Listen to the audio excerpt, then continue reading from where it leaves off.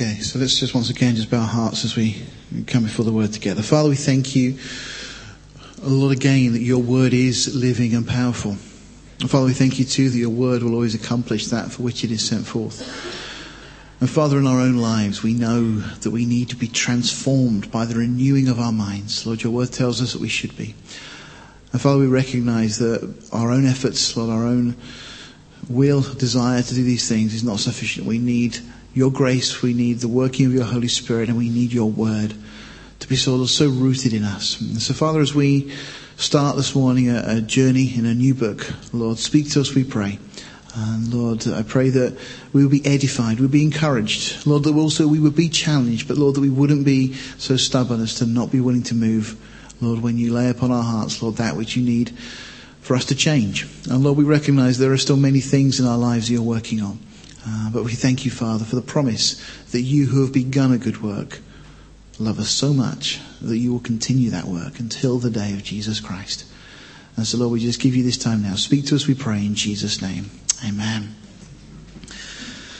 Well, the last couple of months, in all honesty, I've been really seeking the Lord as to what we should do once we'd got to the end of our journey through the Bible. And we got to the beginning of the year and it was kind of still a blank canvas, and then the Lord really just laid on my heart the whole series of looking at love, God's love for us, our love for him and our love for each other, and then looking at the promises, which was just going to be a 1 week thing but turned into a 3 week thing. And I hope that's been a blessing. Certainly to me it's been a blessing just to look and be reminded of the incredible promises that we have in God's word. And then got to Sunday and I thought I'd kind of worked out where God was taking us, and then Monday morning it was like, no, that's not right. Lord, what are we going to do? And then the Lord laid on my heart, and I feel absolutely convinced and convicted that we are to begin a journey through the book of Kings. There's so much in the book of Kings, 1st and 2nd Kings, that will be a challenge to us. It's a book of failures. It's a book of people that wanted to get it right, and so many of them got it wrong. But it's also a book of some of the incredible ways that God uses individuals. And we'll come up against people like Elijah and Elisha. And we'll see the way that these individuals just touched and changed nations because of their willingness to surrender to God's will in their lives. So we're going to begin this journey now. The book of Kings sits sometime after really the time of the Exodus. We go through the history. Then Israel are in the land of Israel under Joshua. We have the time of the judges, and then that leads on to the time of the monarchy. Now, Israel jumped the gun. God had already preordained that there was going to be a monarchy. It was one of the prerequisites of the Messiah coming, that there had to be a monarchy. The two prerequisites were the law and the kingdom. God establishes the law at Sinai, but at the time then we move into the land, and after the time of the judges, God was to establish the monarchy, and David was already the man that God had foreordained. But Israel jumped the gun, and they end up with Saul.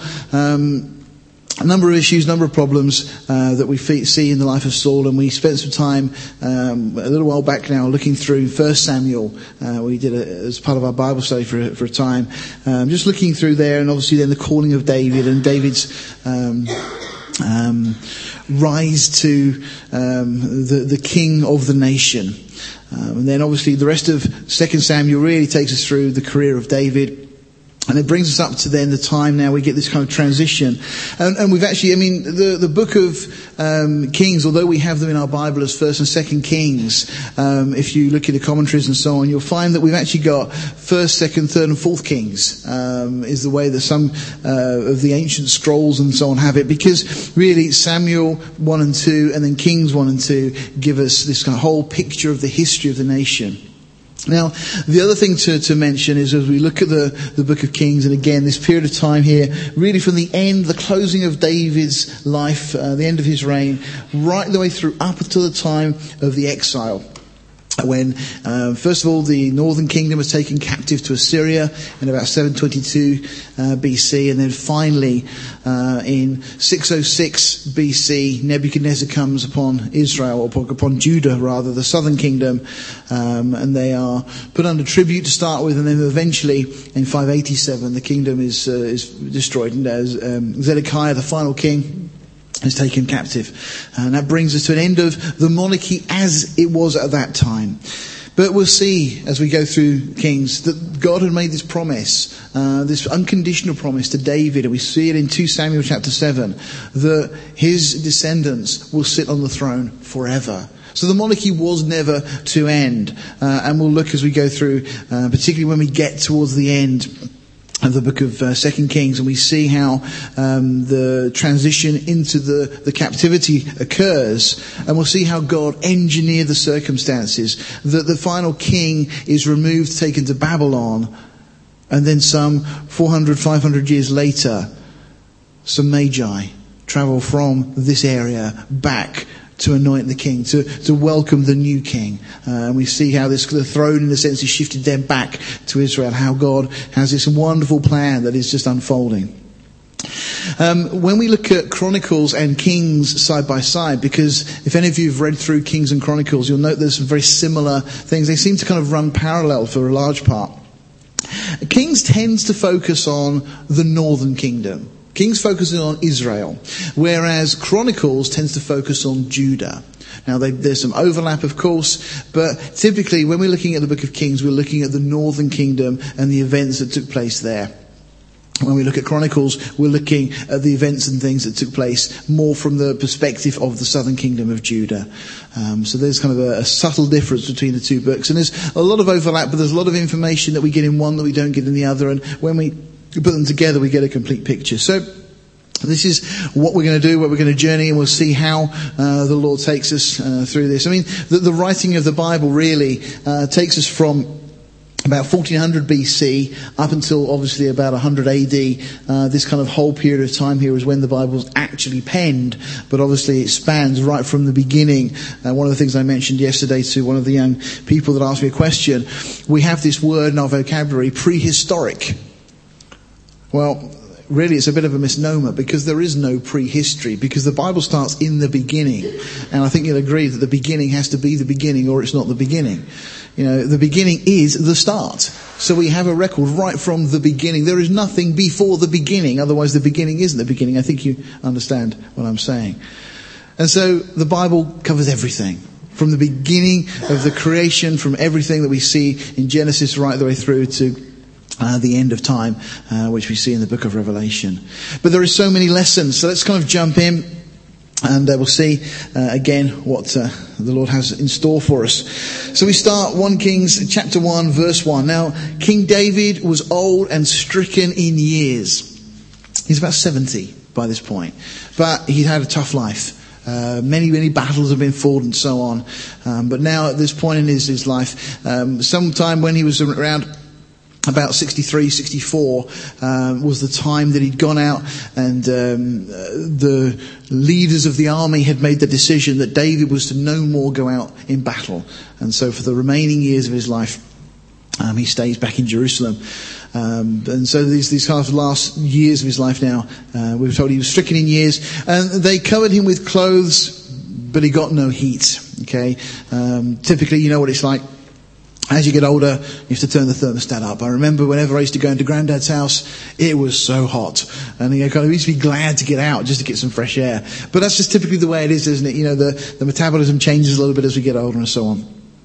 And we're told, wherefore a servant said to him, let there be sought for my lord the king a young virgin, and let her stand before the king, and let her cherish him, and let her lie in thy bosom, that my lord the king may get heat. So basically, a very elaborate way of getting a hot water bottle, in effect. That was what was being done here. There was nothing sexual in this, as we will see in the text. So we read, so they sought for a fair damsel throughout all the coast of Israel, and found Abishag, a Shulamite, and brought her to the king. Now, reference to the name there, Shulamite. There are some that feel that this young lady is the lady that we then see referenced in the Song of Songs that Solomon then speaks of, may possibly be one of the same. But we're told the damsel was very fair and cherished the king and ministered to the king, but the king knew her not. Again, there was no sexual relationship. She was purely there just to provide warmth for the king.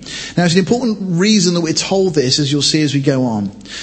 Because verse 5 we then read, then Adonijah, the son of Haggith, exalted himself, saying, I will be king. And he prepared him chariots and horsemen and 50 men to run before him. And it sounds like quite a elaborate thing going on here. 50 men that are going to run before his chariot and the horses.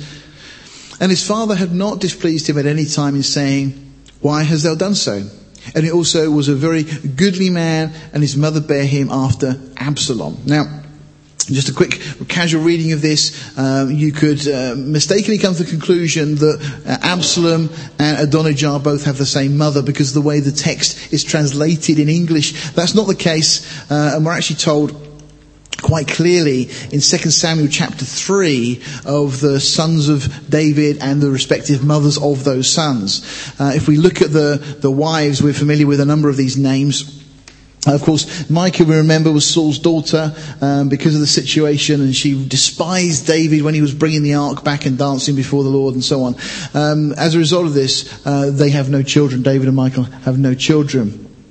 But then we have Ahinoam, and then Abigail, you remember, was Nabal's widow, and then other names you may remember here, and then of course Bathsheba, another name we're very familiar with. Well, this lady, Ahinoam, has Ammon. Now, Ammon, you remember, is the one that we find is killed by Absalom because he rapes Tamar, who is Absalom's sister. So effectively his half-sister. As a result of this, Absalom then sets up and kills him, and this then causes Absalom then to go into exile. Eventually he's brought back to Jerusalem, but it becomes a very messy, sordid business. So we have these children. We know that Absalom then also dies as a result of the whole situation, that David's army goes out against Absalom after themselves being forced to flee Jerusalem, while Absalom kind of sets up his throne there for a short while. But we don't know about this individual. Now, scholars generally assume that for whatever reason, he's passed off the scene. Because what happens next is that we then get Adonijah. So this is the character that we're looking at now in 1 Kings chapter 1. And he is the daughter of Haggith. So again, not the same mother as Absalom had. There's no contradiction in the text. It's just our understanding, the way we kind of read it and the way it's been translated. And then we have the other sons finally coming down to Solomon, who's the one we're really kind of very interested in, and then Nathan as well. Now, both of those are important. When we look at the Gospels, we look at Matthew's Gospel, we look at Luke's Gospel, we find that Matthew traces the genealogy of Jesus down from Solomon, looking at the royal line, the kingly line. But Luke takes a genealogy of Jesus down from Nathan, the son of David, all the way down to Jesus. And there's very specific reasons why that's done. And we'll cover that maybe some other time. So these are the sons as we have them. Now, the other concubines that David has as well, and there's other children that are born that are recorded in Scripture, but those are the ones we're most interested in. Now again, just that line at the bottom, that his mother bore him after Absalom. So, in other words, Adonijah was younger, the younger brother, half-brother of Absalom. Something else I just want to highlight here. Because we see something that probably reminds us of other scriptures too. Adonijah, the son of Haggith, exalted himself, saying, "I will be king." Now, I couldn't help but just think about this. We've got Haman and we've got Satan himself. Haman, of course, loves to try and appoint himself to this position of authority in the realm. The whole idea of, who would the king delight to honour more than me, is Haman's perspective. And so appoints himself effectively to this position. Satan, of course, we read in Isaiah 14, there makes these statements that I will exalt my throne above the stars of God. I will sit upon the mount of the congregation, the sides of the north. I will ascend above the heights of the clouds. I will be like the Most High. So these ideas are kind of presented, this pride in the heart that we see. Now, Jared has already taken us through this morning, Proverbs 4 verse 23. Keep your heart with all diligence, for out of it spring the issues of life. And you see how easy it is for your heart to lead you somewhere where God is not leading you. And this young individual ends up becoming a puppet for Satan. Satan just using this young man for a way, in a sense, of trying to bring an attack against the line of the seed, the line that would eventually come down to Jesus. Jared quoted this scripture as well from Matthew 15, verses 9 to 20. For out of the heart proceed evil thoughts, murders, adulteries, fornications, thefts, false witness and blasphemies. These are the things which defile a man. but to eat with unwashed hands defiles not a man. Jesus makes it clear that the heart is so important. And really, one of the biggest things we have to deal with is the way that our heart leads us to all sorts of pride and arrogance and so on. And this whole situation we see in the kingdom at this point is purely because of this pride that's in the heart of Adonijah. Now, there was no question that it had been already established, and we'll see in a moment, that Solomon was to be the next king. And yet, we read that Adonijah confirmed with Joab, the son of Zeruiah. And now he was the captain of the army at this point, and with Abiathar the priest, and they following Adonijah helped him. Now again, why would they do this? Joab, hero or villain, he does some wonderful things for David, but clearly another man that is led out of his own heart, out of what he wants, his own desires. We find, if we look back, that he ends up killing Abner, who was Saul's right-hand man, and eventually Abner, because he becomes disillusioned with the lineage of Saul after Saul has died, Abner eventually agrees to support David. And Joab then, after this kind of peaceful agreement has been reached, still goes out and kills Abner. And David is furious about it. He's really unhappy. David makes it known that it wasn't his decision. He didn't order it. It was purely Joab on his own. Abiathar also is an interesting character. He was the only one that survived a massacre by Saul at a place called Nob. This was where all the priests were. Saul had found out that David had fled there, and so he sends some of his men there, and a man called Doeg that we read of ends up on Saul's command killing all of the priests that are there. And the whole of his family, over 70 people, are wiped out. He's the only one that escapes. Now, is there the possibility, and some suggest maybe, that he still had a bit of a grudge about that even David had gone there in the first place, because his family had been wiped out on account of David fleeing and going to that place. And maybe this was his way of getting back at David, because he knew that David had already said that Solomon was to be king. But again, all these things come from the heart. And you realize how many issues and problems stem from that particular point. But then we're told, but Zadok the priest, and Benaiah the son of Jehoiada, and Nathan the prophet, and Shimei and Rei, and the mighty men which belonged to David were not with Adonijah. So they stay true to their king and to what David had already declared. And again, the promise to Solomon had already been widely known. If we look back in Chronicles, 1 Chronicles 22, verse 5 to 10, we read this. And David said, Solomon my son is young and tender, and the house that is to be builded for the Lord must be exceedingly magnificent of fame and of glory throughout all countries. And I will therefore now make preparation for it. So David prepared abundantly before his death. And this actually was at least 3 years before his death that David starts this work. Okay, so this announcement that Solomon was to be the next king was at least 3 years known. Then he called for Solomon his son and charged him to build a house for the Lord God of Israel. And David said to Solomon, my son, as for me, it was in my mind to build a house unto the name of the Lord my God. But the word of the Lord came to me, saying, thou hast shed blood abundantly, and hast made great wars. Thou shalt not build a house unto my name, because thou hast shed much blood upon the earth in my sight. Behold, a son shall be born to thee, who shall be a man of rest, and I will give him rest from all his enemies round about, for his name shall be Solomon.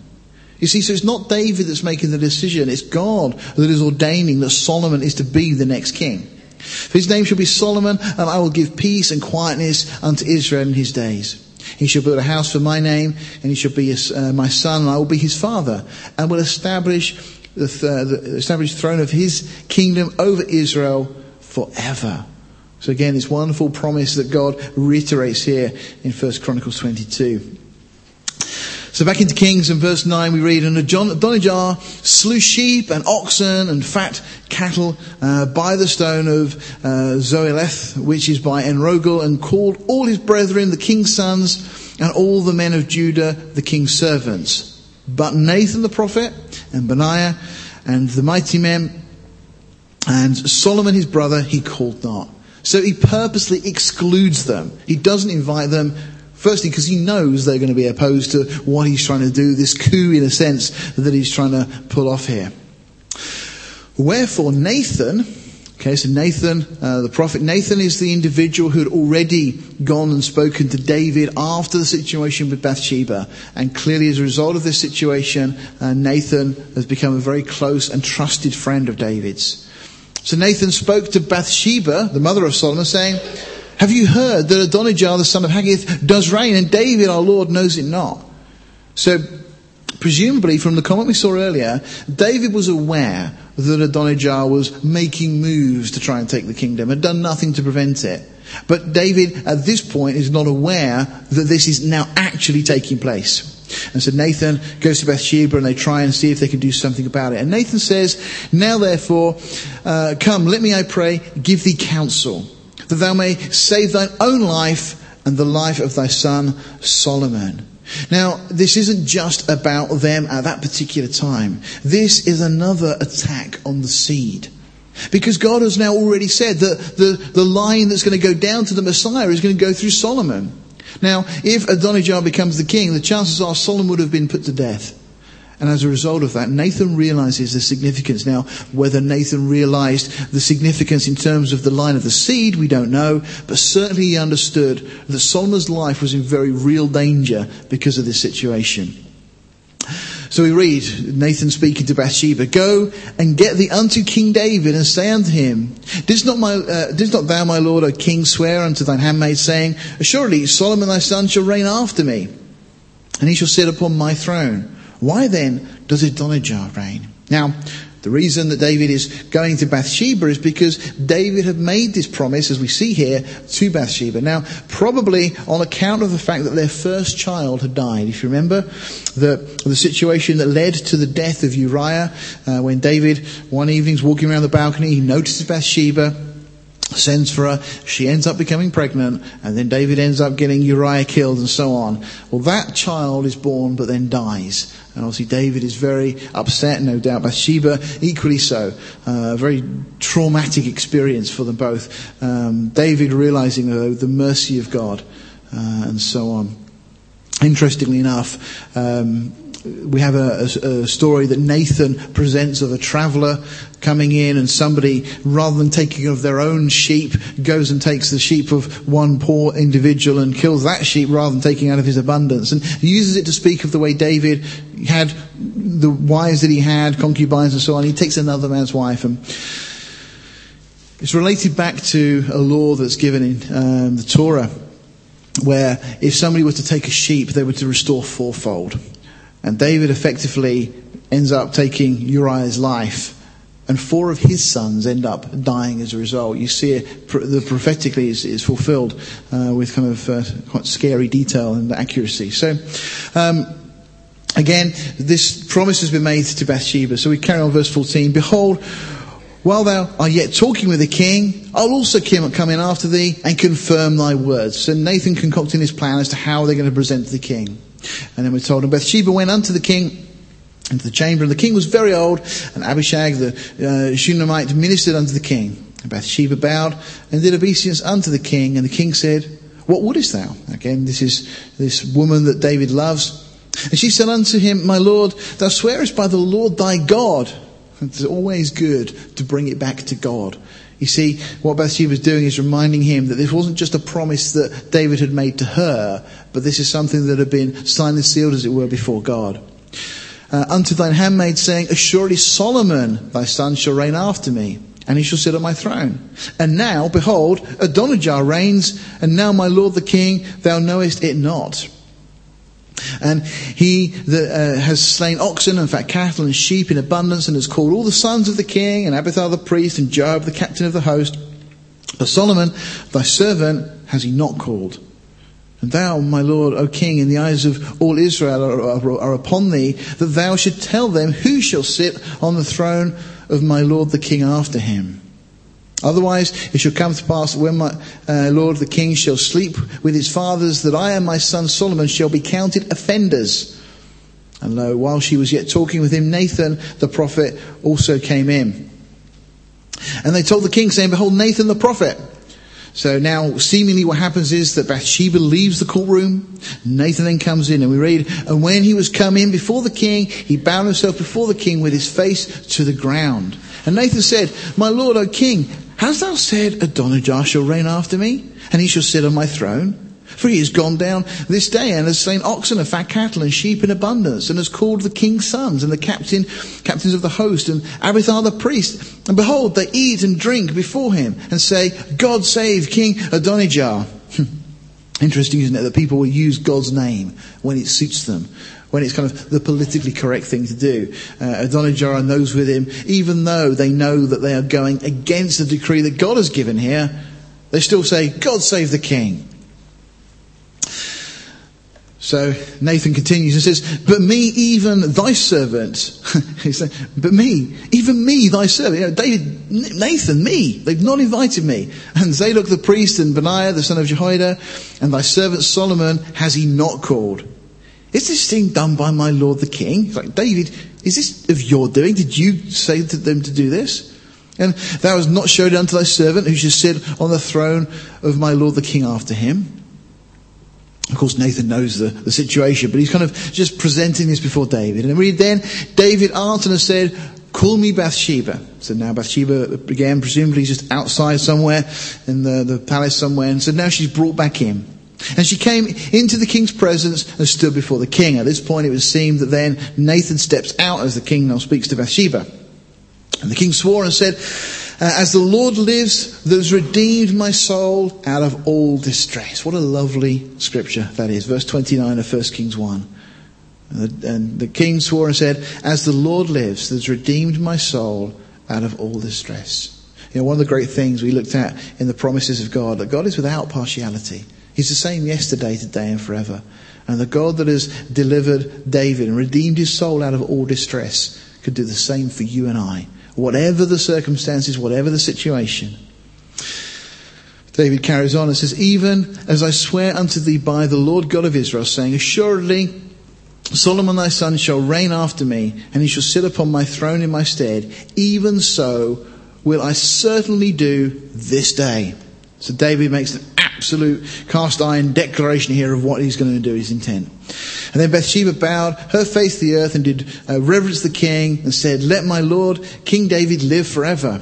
Now, of course, that's just a phrase. She's not implying that she wants him to be immortal. Otherwise, the whole idea of her son sitting on the throne really makes no difference. It's just a phrase that's typically used. And King David said, call me Zadok the priest and Nathan the prophet. So again, they're now outside somewhere. And Benaiah the son of Jehoiada, and they came before the king. So now David is calling these three very significant people in Israel. Okay, these people had served the king. They were very, very highly regarded. And now these three individuals are called before David. And the king also said unto them, take with you the servants of your Lord, and cause Solomon my son to ride upon mine own mule, and to bring him down to Gihon. Now, we find elsewhere that all the king's sons had their own mules, their own kind of mode of transport. But the king here specifically says that Solomon is to ride on David's own. Now, clearly it was a mule that was somehow identified. They'd have known it was David's. And once again, we've talked before that when a king would come in peace, they typically would come riding on a donkey. When they come in war, they would come on a horse. And of course, Jesus, we see, when he comes in on Palm Sunday, he comes riding on a donkey. At the second coming, he comes on a white horse. The first time he comes to bring peace. The second time, he comes to establish his kingdom. He comes in war and judgment. And let Zadok the priest and Nathan the prophet anoint him their king over Israel. And blow ye with the trumpet and say, God save King Solomon. Now again, this is in accordance with God's will. Then you shall come up after him, that he may come and sit upon my throne, for he shall be king in my stead. And I have appointed him to be ruler over Israel and over Judah. Interesting that we've got that phrase there, by the way, because even before the kingdom is divided, there's a distinction made between Judah and then connotatively Israel. So we've got Israel and Judah mentioned, and this is obviously some time yet before we get to the division of the kingdom into Israel, the northern kingdom, and Judah, the southern kingdom. So It's just interesting, even at this point, there was that kind of understanding that there was a kind of a distinction between. Then we're told in verse 36 that Benaiah, the son of Jehoiada, answered the king and said, Amen. It's like, about time, David, we've been waiting for this.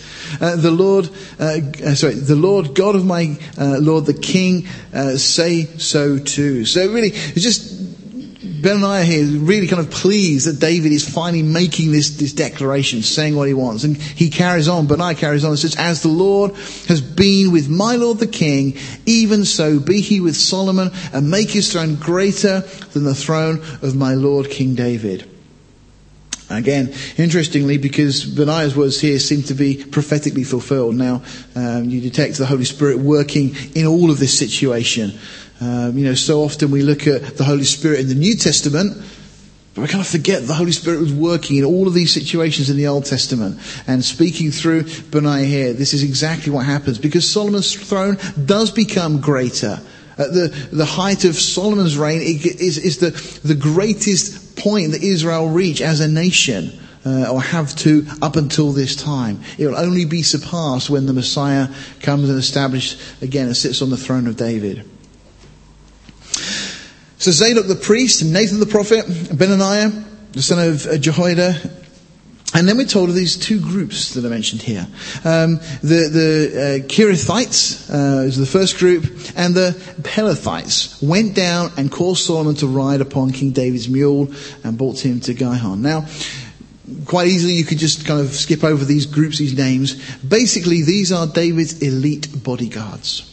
Now, they seem to have been gathered, whether they were all exclusively from these different people groups, but as David had gone through his years in the wilderness fleeing from Saul, so others from other nations had joined with David and sided with him. And they've been David's closest friends, closest allies. And these are the royal bodyguard. And David is now allowing these, Zadok and Nathan and so on, with these individuals are now going. This is some formidable force that is now going down with Solomon to establish him as the king. We're told that Zadok the priest took a horn of oil out of the tabernacle and anointed Solomon. And they blew the trumpet, and all the people said, God save King Solomon. Verse 40, and all the people came up after him, and the people piped with pipes and rejoiced with great joy, so that the earth rent with the sound of them. I mean, you know what it's like even in this country. We get a coronation, and I've not yet been alive to see a coronation. Maybe I will, who knows? But some of you may remember the coronation of Queen Elizabeth. An incredible event, a real pomp and ceremony. And you can imagine what it was like in Israel at this time as this is now being done. And we're told that, just the earth rent. You could feel the ground shaking with the volume of noise of people shouting and cheering and so on. And Adonijah and all the guests that were with him heard it as they had made an end of eating. So they've now finished all their feasting, celebrating, and suddenly they hear this noise. And when Joab heard the sound of the trumpet, he said, wherefore is this noise of the city being in uproar? Now, of course, Joab being military trained, hears a trumpet sounding and he's ready for war. He's ready for battle. What's going on? What's happening? So he's now straight away his ears prick up. And while he yet spoke, behold, Jonathan, the son of Abithar, the priest, came, and Adonijah said to him, come in, for thou art a valiant man, and bring us good tidings. You wish. And Jonathan answered and said to Adonijah, verily, our Lord King David has made Solomon king. And the king has sent with him Zadok the priest. And he's probably thinking, okay, not too much of a problem. And Nathan the prophet, okay, now we're worried. And Benaiah the son of Jehoiada, and the Kerethites and the Pelethites. So this elite group now. So this isn't just some key political figures. We've got the priest there, we've got the royal bodyguard. This is a formidable force. And they have caused him to ride upon the king's mule. So that everybody that's going to look at this knows that this is of the king. And this is really for Adonijah, a kind of total humiliation to the one who'd exalted himself. Very similar to the situation that we find with Haman. He established himself, he put himself in this position, wanting to be exalted, and suddenly he's brought down very low. The same, of course, with Satan. Wanted to have this position and is humiliated, is cast down to the ground. of course, the honour and glory go to God's anointed. Now, Solomon, of course, in the situation here, but in type, of course, the honour and glory go to Jesus Christ. And even in this, there's this beautiful picture of Satan who wanted to establish himself, who wanted to claim the world, who wanted to receive the adulation and the praise and the worship from people on the earth. And of course, he's humiliated. And Jesus Christ, the one who is God's anointed, he will be established, he will sit on the throne, and he will receive all the praise, all the glory. And Zadok the priest and Nathan the prophet have anointed him king in Gihon, and they are come up from thence rejoicing, so that the city rang again. This is the noise that you've heard. And also Solomon sits on the throne of the kingdom. So now they've come back from this celebration, Solomon and his party as it were, and now Solomon is actually sat on David's throne. Of course, Christ too will sit on the throne of David, and all his enemies will be subdued before him. The types here are quite wonderful if you kind of dig into them and look at it. Psalm 110 verse 1, we just read there, the Lord said unto my Lord, sit thou at my right hand until I make thine enemies thy footstool. And you know, the Father's hands here, the Father hands the throne to the Son. That's what happens. David is giving his throne to his Son. And we see, of course, the same with God the Father, who gives the throne and the kingdom to his Son. And moreover, the king's servants came to bless our Lord the King, saying, God, make the name of Solomon better than thy name, and make his throne greater than thy throne. And the king bowed himself upon the bed. And also, thus said the king, blessed be the Lord God of Israel, which has given one to sit on my throne this day, mine eyes even seeing it. I mean, it was a great blessing for David to see that his son has now taken this position of king. And then we're told, verse 49, and all the guests that were at Adonijah were afraid and rose up and went every man his way. You know, they're kind of sitting around, they've just had this feast and they're going, is that the time? I need to be going. They suddenly realise that they're in the wrong camp. They've put their trust in the wrong person. They've trusted somebody who's appointed themselves into a position of authority, not trusting one who God has appointed in a position of authority. And we can make much of that, I'm sure. Lots of types we could draw from that idea. Nevertheless, these individuals, we're told, kind of get out of there as quick as they can. They recognise they don't want to have anything to do with Adonijah at this particular moment in time. And Adonijah feared because of Solomon, and arose and went and caught hold of the horns of the altar, on the basis, of course, that because it's the altar, nobody's going to be put to death there. And it was told Solomon, saying, behold, Adonijah fears King Solomon, for lo, he's caught hold of the horns of the altar, saying, let King Solomon swear unto me today that he will not slay his servant with the sword. Now Solomon was probably about 21 years old. Okay, looking at the chronology, about 21 years old, Solomon. So clearly these other brothers would have been a little bit older than that. Certainly, David seems to have had Absalom when he was about 33 years old, just to give you some idea of kind of the time scale over which David had these children. But Solomon had been a child born to David in his latter years. Solomon said that if he will show himself a worthy man, that there shall not a hair of him fall to the earth. But if wickedness be found in him, he shall die. So King Solomon sent, and they brought him down from the altar, and he came and bowed himself to King Solomon. And Solomon said unto him, go to thine house. Now, just to conclude, let's just take us through chapter 2. Most of it's just text, but you'll see how all this ties together. Now the days of David drew nigh that he should die. And he charged Solomon his son, saying, I go the way of all the earth. Be thou strong, therefore, and show thyself a man. Now, what David effectively is doing here is telling him, as we see, that you've got to follow God. That's the way your kingdom will be established. That's the way you'll be successful. He says, verse 3, and keep the charge of the Lord thy God, to walk in his ways, to keep his statutes and his commandments, and his judgments and his testimonies, as it is written in the law of Moses, that thou may prosper in all that thou doest, and whithersoever thou turnest thyself. Now, David isn't just giving this as kind of that's what we should do, that's what I've been told, that's what you've got to do. David is speaking from experience. You see, David had had moments in his life when he hadn't followed God, where he hadn't gone along with the judgments, the testimonies and so on that was written in the law of Moses, but had made his own decisions. And as a result of that, David had suffered. The nation had suffered. Deuteronomy chapter 4 verse 14, chapter 5 verse 1, 11 1 and so on. Those are being the slides. You can look at them during the week if you get opportunity. Just, some of the things that are mentioned where God encourages the people to follow his law, to keep his statutes, to keep his laws, and the blessing would come as a result. Deuteronomy 11:14 is interesting because it's just a part of this condition of trusting the Lord, keeping his judgments and so on. And it's that I will give you the rain of your land in his due season. Now David had experienced this. The land had suffered a famine in David's days because of a breach of God's laws and God's rules. And David now is just saying to Solomon, look, don't play games with God. You can't think you're going to get away with it. You can't go against that which God has said and expect everything going to be fine. And so this challenge is brought upon Solomon here. And really the same challenge this morning for us. We've already spoken about our hearts and how the way our hearts can be so deceitful and lead us to things that are not of God. And the challenge really is that we remember that we are to keep God's statutes, his commandments, the things that he's already instructed us and told us. We can't think that we're going to get away with it. And David had learned the hard way that there is no shortcut. You can't have the blessings of God and then try to do things your way and expect that to remain.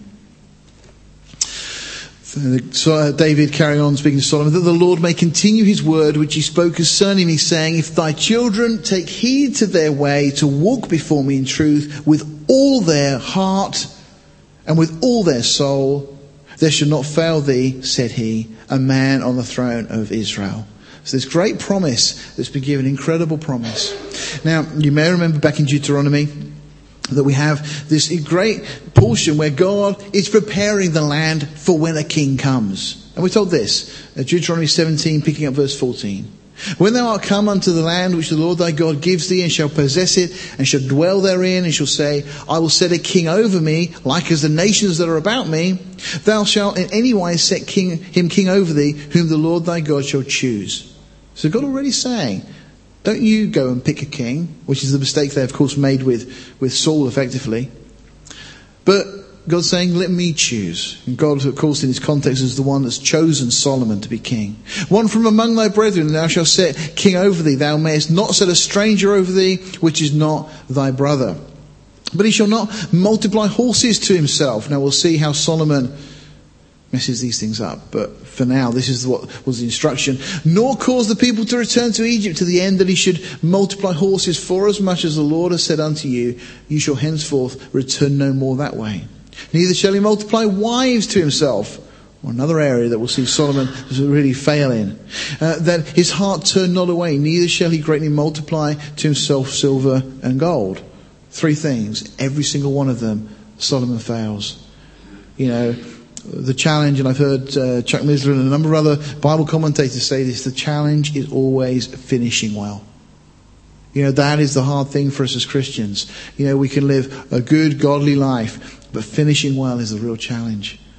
It's so easy to get led astray, to get deceived, to think that we've got all the answers, we've got the experience now, we're safe, we're okay, and suddenly to find that we've been deceived. Wherever you are in your Christian life, be careful. We are never beyond deception from the enemy. We need to be discerning. And it shall be that when he sits on the throne of his kingdom, he shall write him a copy of this law in a book out of that which is before the priests, the Levites. And it shall be with him, and he shall read therein all the days of his life, that he may learn to fear the Lord his God, to keep all the words of this law, these statutes, to do them. That his heart be not lifted up above his brethren, and that he turn not aside from the commandment to the right hand or to the left, to the end that he may prolong his days in his kingdom, he and his children in the midst of Israel. Notice there's a promise there that our children will also be blessed if we are obedient. It's got a significant promise there. We'll see that Solomon fails in so many regards, and his children are impacted as a result of these things.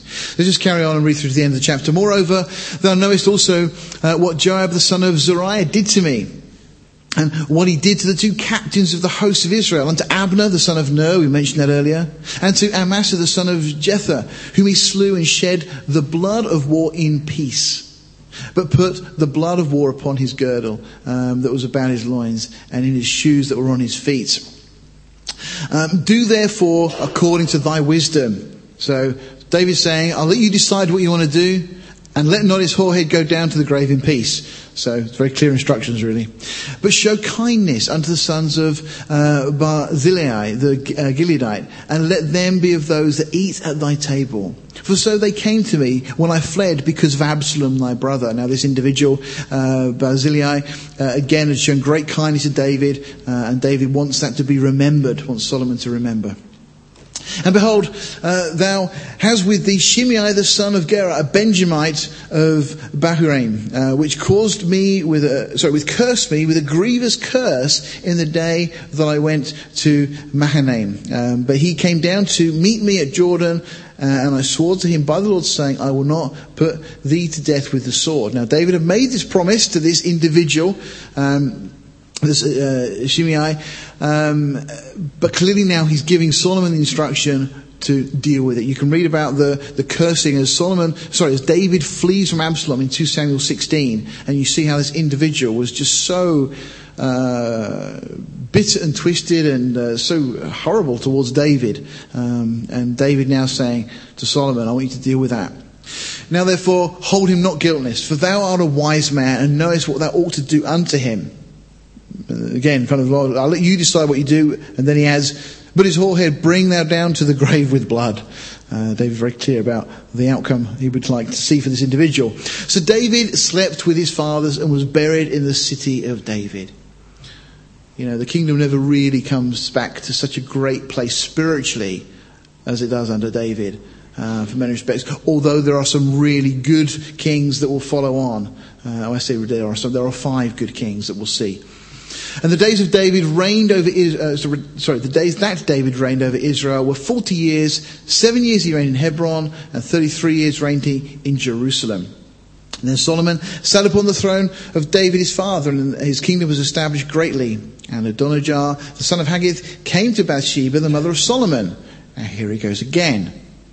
And she said, comest thou peaceably? And he said, yeah, I'm coming peaceably. I just want to chat, if that's okay. His mother said, moreover, I have somewhat to say to thee. And she said, say on. And he said, thou knowest that the kingdom was mine? No, it wasn't. And that all Israel set their faces on me? No, they didn't. That I should reign? Well, no, actually you didn't. Howbeit the kingdom is turned about and is become my brothers. It was always your brothers. But nevertheless, he's putting this little plea in to kind of please have, sympathy for me for my hard luck situation. For it was his from the Lord.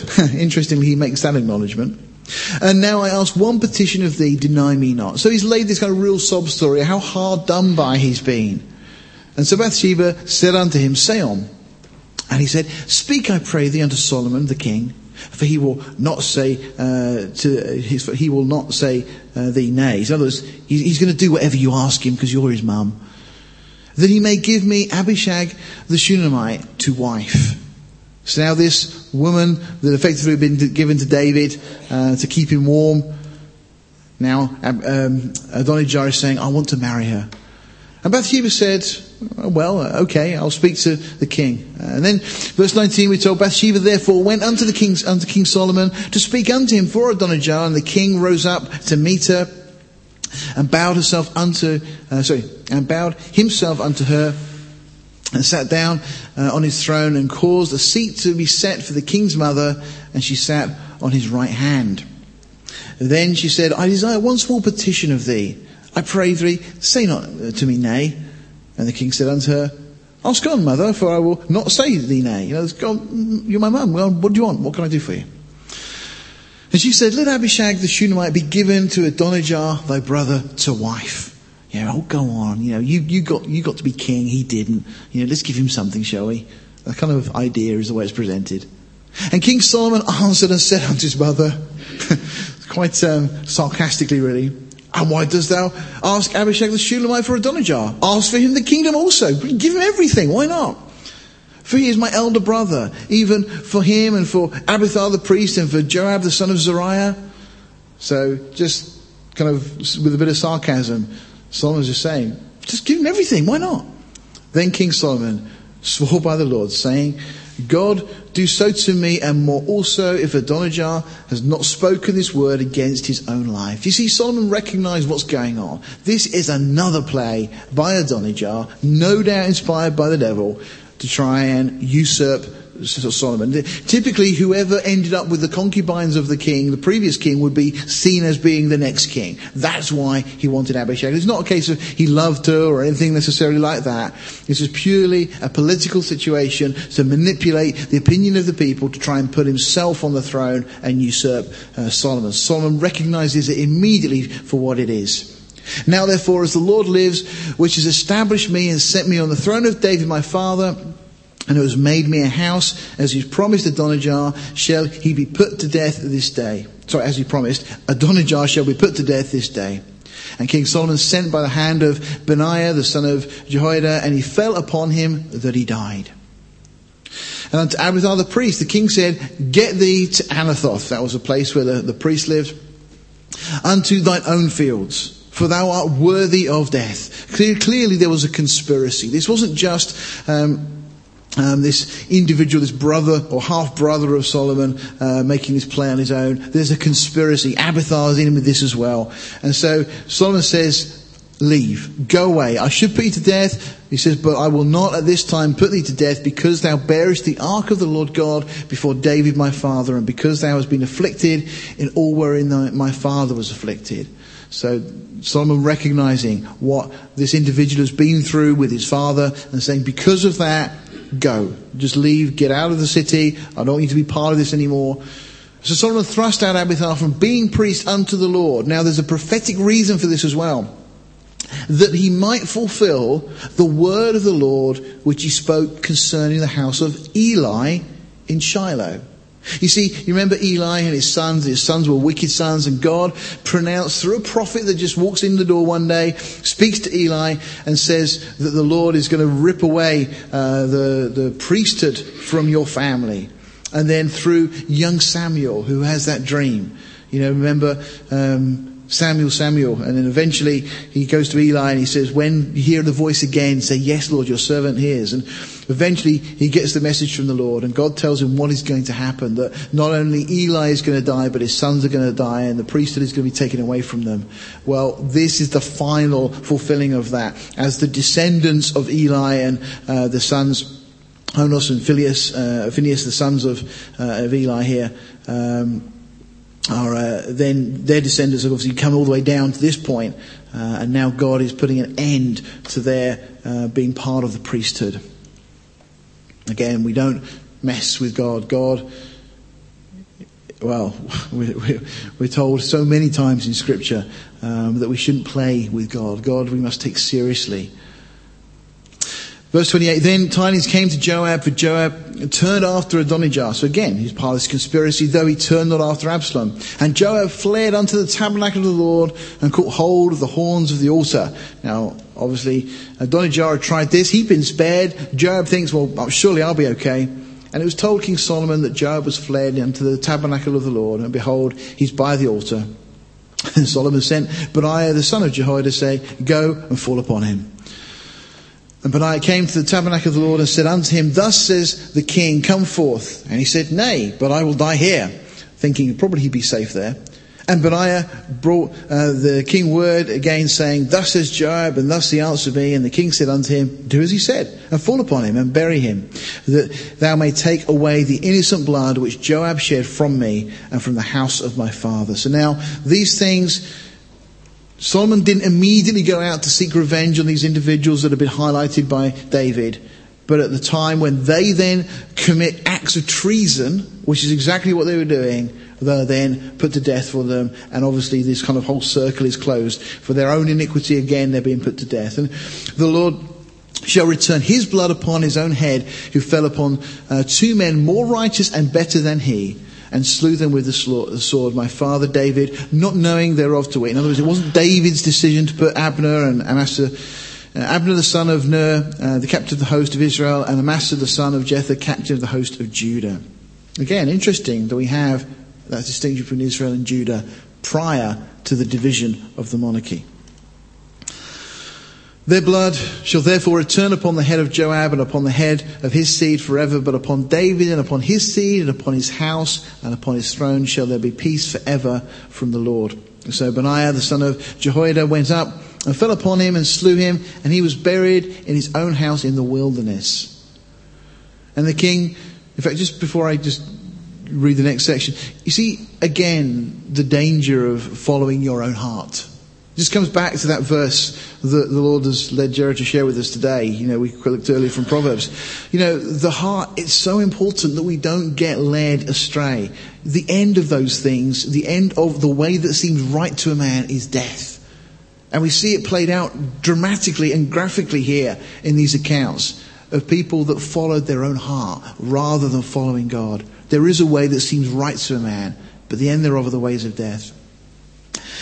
But now we kind of have a positive. We talked, and the king put Benaiah the son of Jehoiada in his room over the host. He gets a promotion. He gets appointed to this position. And Zadok the priest did the king put in the room of Abiathar. So these other individuals now they've removed from office, and these other people that have been faithful, Benaiah and Zadok, are now promoted.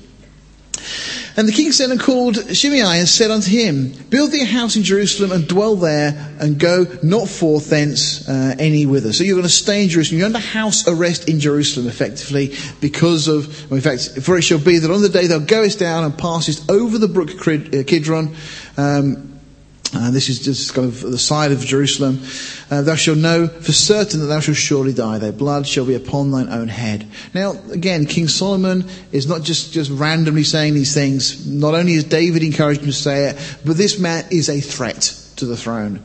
Because he could also go and start to amass some sort of army and try and bring some sort of coup. He's a very dangerous character, so he's under house arrest in Jerusalem. And Shimei said unto the king, the saying is good, as my lord the king said, so will thy servant do. And Shimei dwelt in Jerusalem many days.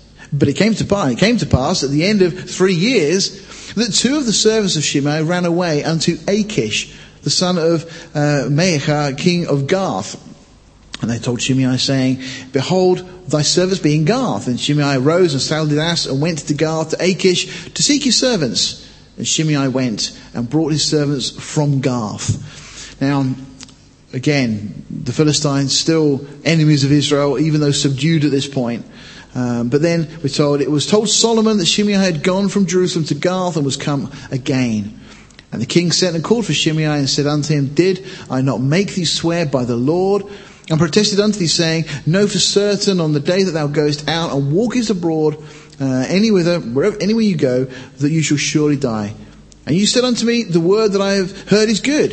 Why then have you not kept the oath of the Lord and the commandment that I have charged thee with? And the king said moreover to Shimei, thou knowest all the wickedness which thine heart is privy to, and thou didst to David my father. Therefore the Lord shall return thy wickedness upon thine own head. And King Solomon shall be blessed, and the throne of David shall be established before the Lord forever. So the king commanded Benaiah and the son of Jehoiada, which went out and fell upon him, and he died. And so we get to this position now that all of these potential threats to Solomon's kingdom, threats to his reign, are now removed. And the one that God wanted on the throne is now established. And this chapter 2 concludes and says, and the kingdom was established in the hand of Solomon. You see, that which God builds is secure. It's a sure foundation. It's built on a rock. That which man builds is on the sand. I think Jesus said something along those lines, didn't he? And again, the lessons for us in these things are to make sure we build on a sure and solid foundation. And that won't be a foundation that's based upon our hearts, our own desires, our own opinions, our own thoughts. It will be based upon God, on His Word, on His promises. Let's pray. Father, we thank you again for your Word. Father, we thank you for these lessons. And Lord, although so much of this is history, Lord, we see, again, many applications to our own lives. And Lord, It seems today that you are telling us that we've got to look at our own hearts, see what it is that we're drawn to, see what we're pulled into. And Father, to reject anything that is not of you. Father, we ask for wisdom, we ask for discernment, we ask for your grace. That, Lord, we would walk in your paths, Lord, not leaning upon our own understanding, but, Lord, in all our ways acknowledging you. And, Lord, just as Solomon declared, just as David knew, knowing that if we acknowledge you, you will direct our paths and there will be blessings. Father, we just thank you for these lessons. Just impress them upon our hearts and minds, we pray, in Jesus' name. Amen.